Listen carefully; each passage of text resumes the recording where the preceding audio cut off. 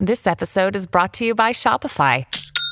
Forget the frustration of picking commerce platforms when you switch your business to Shopify, the global commerce platform that supercharges your selling wherever you sell. With Shopify, you'll harness the same intuitive features, trusted apps, and powerful analytics used by the world's leading brands. Sign up today for your $1 per month trial period at shopify.com/tech, all lowercase. That's shopify.com/tech.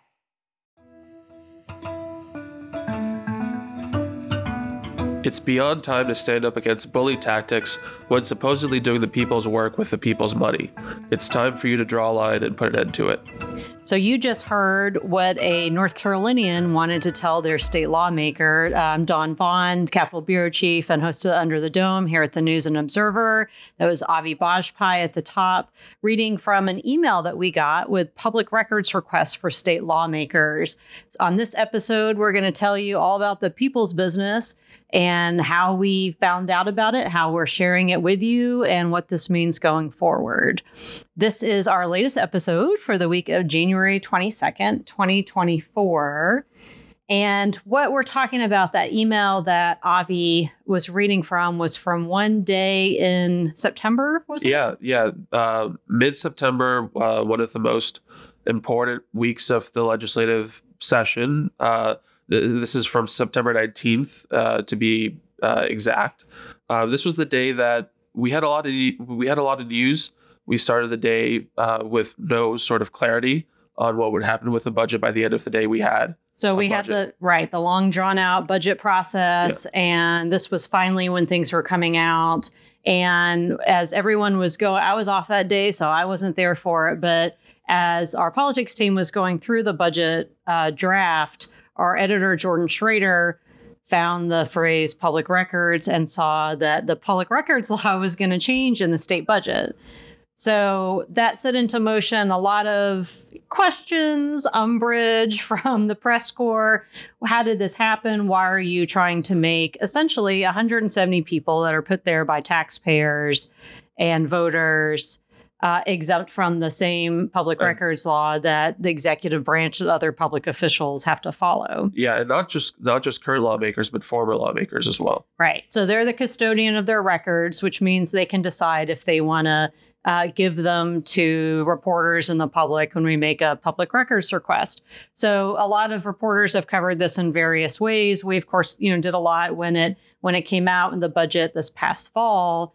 But what Avi and I did these past couple weeks, or it took us longer than that, was to both test the public records law, the old records law, the new records law. And Avi had like the major heavy lift with the email excerpt that you heard. What I had done was I put a public records request for the calendars for most of the year, January through the beginning of September, of the 3 council state members who want to be the next governor. And that's State Treasurer Dale Folwell, Republican, Attorney General Josh Stein, a Democrat, and Lieutenant Governor Mark Robinson, a Republican. And they are compelled to give us their schedules. Not everybody does it in a timely fashion. But that was part of this of we're going to ask for public records. Reporters do this kind of stuff all the time. We'll ask for calendars. We'll ask for emails. We'll ask for keywords of things to find out more information. We ask about salary data, which all kinds of documents, all kinds of other sort of work product that comes up. Yeah. What it does is it tells you more to the story, more to every story. Because if you're going to write about a bill, what about all the stuff that goes around in it with, emails between people where they're discussing something. And so the sound of lawmakers can be the ones that decide about their emails and maybe they're boring. A lot of times that is, and a lot of the emails you got were boring. So why don't you read another one that's not quite boring? The thing is, as we were talking about the timeline of this, casinos was the big deal of holding up the budget. And a lot of these emails from constituents were about casinos. So Why don't you read another email? Yeah, so we received several emails from constituents across the state. We have a couple right here. We have one person so this was, as the day that we requested records for, this was one of the sort of like looming questions was Republicans wanted to get this casino bill across the finish line. They had briefly sort of flirted with this idea of putting Medicaid expansion together with casinos. That was sort of a short-lived controversy at the legislature. So we had one constituent, they said, please keep Medicaid expansion in the budget bill separately. Pairing Medicaid expansion with casino bill doesn't pass the smell test. And then they asked, just how much casino lobby money are you going to get? So there's emails on emails on emails just like that. Lots of concerned residents from across the state. Some people who lived in some of these counties that had been floated as possible sites for new casinos, basically emailing members of both parties, not just Republicans, but emailing their lawmakers and saying, we don't understand sort of why you're pushing this forward right now, and we urge you to oppose it, basically. So with the change in the law, when the budget became law, I'd mentioned about the calendars of Council of State, of executive branch people. They're compelled to do that anyway. It's probably something I was going to do just because they're running for governor, regardless if there was a change in the law. But it worked out to put all of this together. And Avi's request for the correspondence was right at all as this was happening. And it was also to see that, you're not compelled to in the same way, should you, because it's public service and you're put there by taxpayers. And that was kind of what the point, of us asking for all of those emails was to see, are they going to give them to us? And then they did. And you got them some in paper form, right? Not even just like. We got them in every type of format there was out there. We got some people who sent us just, straight up PDFs of their emails. Some people who, like you said, Dawn, sent us, got back to us and said, hey, you can come by our office at the legislative building and pick up a stack of emails. So we did that as well. And then what did you do with them? And then I combed through them and scanned them, put them together, which was a fun process. So, but yeah, the real sort of the purpose of this whole of this exercise was basically to see, like you were saying, there's nothing in state law requiring lawmakers to turn over their emails. So we just wanted to see who is still, after this, basically inclined to do so. Mm-hmm. When people get these records requests, do they sort of ignore them, or do they engage with them? Do they have some sort of motivation to respond to these records requests? There's 170 members of the legislature. We heard back from 38. We got emails from 38 members, members of both parties, members of both chambers. But ultimately, it's still a small fraction. It's just over 20%. And so that's one of the takeaways. You got a few more after the story came out, right? Because those that wanted to, and then they're like, oh, wait, better hurry up and send Avi my emails. We got maybe 3 or 4 more as well. And to any lawmakers who are still listening to this and haven't sent their emails, we'll still take them. So. And add them to the story, and people can read that. And you redacted some information. So like the average person writing in doesn't need to worry about their information being shared. Yeah, we figured that the average person out there probably doesn't expect when they write to their lawmaker that their name, their phone number, their address is going to sort of show up online 3 months later. So we took out personal information as well. Okay, we're going to take a break pretty soon. But before we do, let's hear another email. Why don't you read another email, Avi? So I'm going to switch things up. This is not casino related. This is just something kind of amusing. As you go through hundreds of pages of emails, you see some of the commonalities, some of the emails that everyone gets. And at 7:06 a.m. on September 19th, all members of the legislature get they get this ethics tip of the day. So every single lawmaker got this email, their ethical advice for the day that said, a legislator may not solicit for charitable purpose any gift from any subordinate state employee. And there's a number on there to contact the State Ethics Commission with any questions. So that's one of the amusing little tidbits that we found in all these emails. I hope you remember that ethics tip of the day there, lawmakers, and I wonder what all the other days are. All right, we're going to take a quick break. We'll be right back.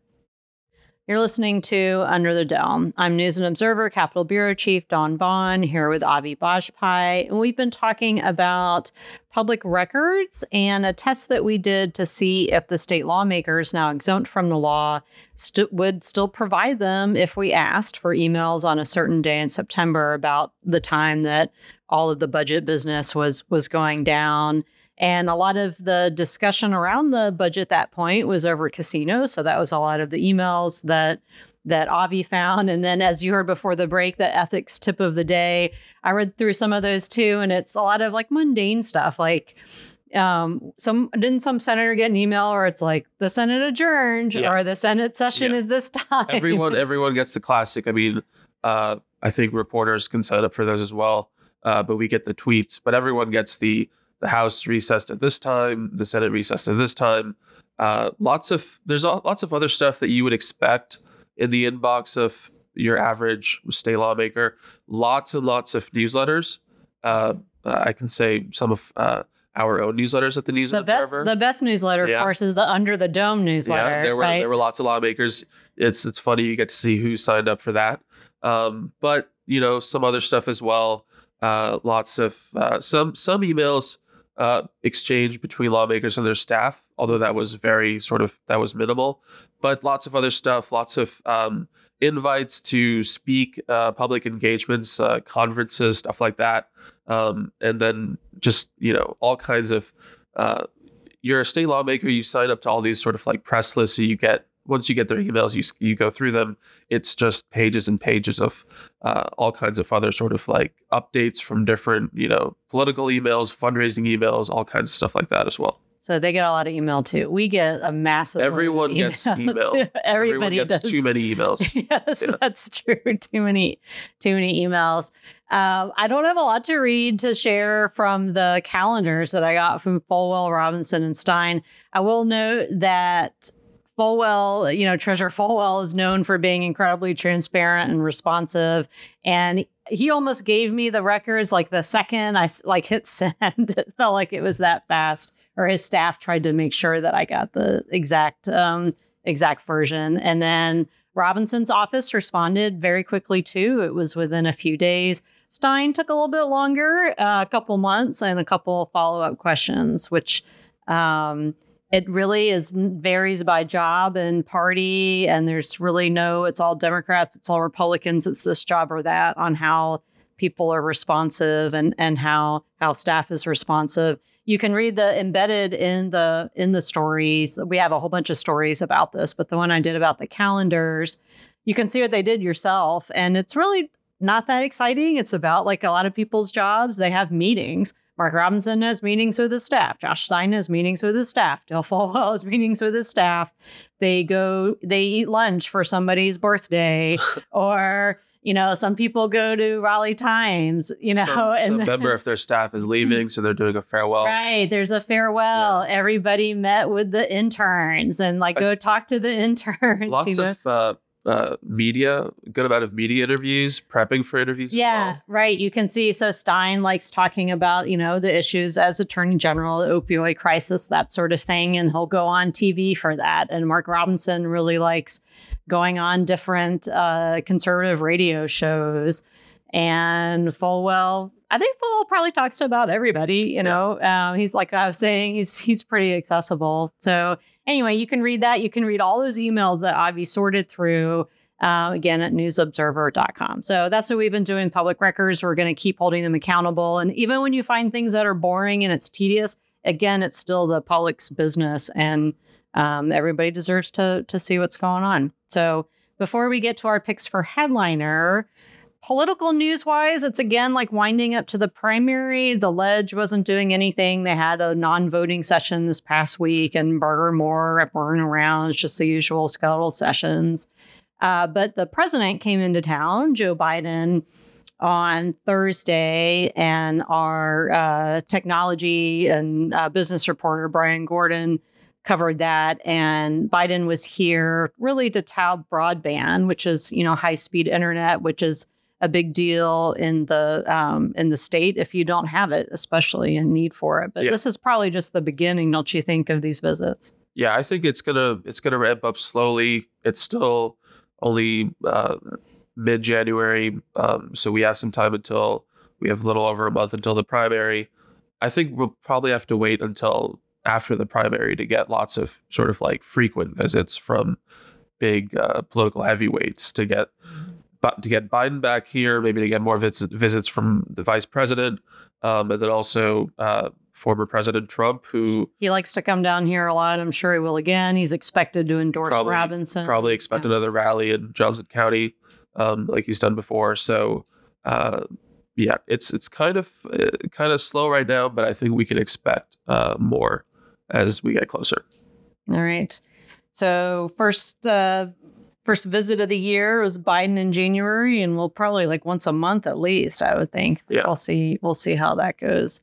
All right. So let's get to our picks for headliner of the week. Avi, who or what is your headliner? So I'm going to give our colleagues Kyle Ingram on the politics team and Dan Kane on our investigative team a shout out for some really great work that they've done about Insurance Commissioner Mike Causey.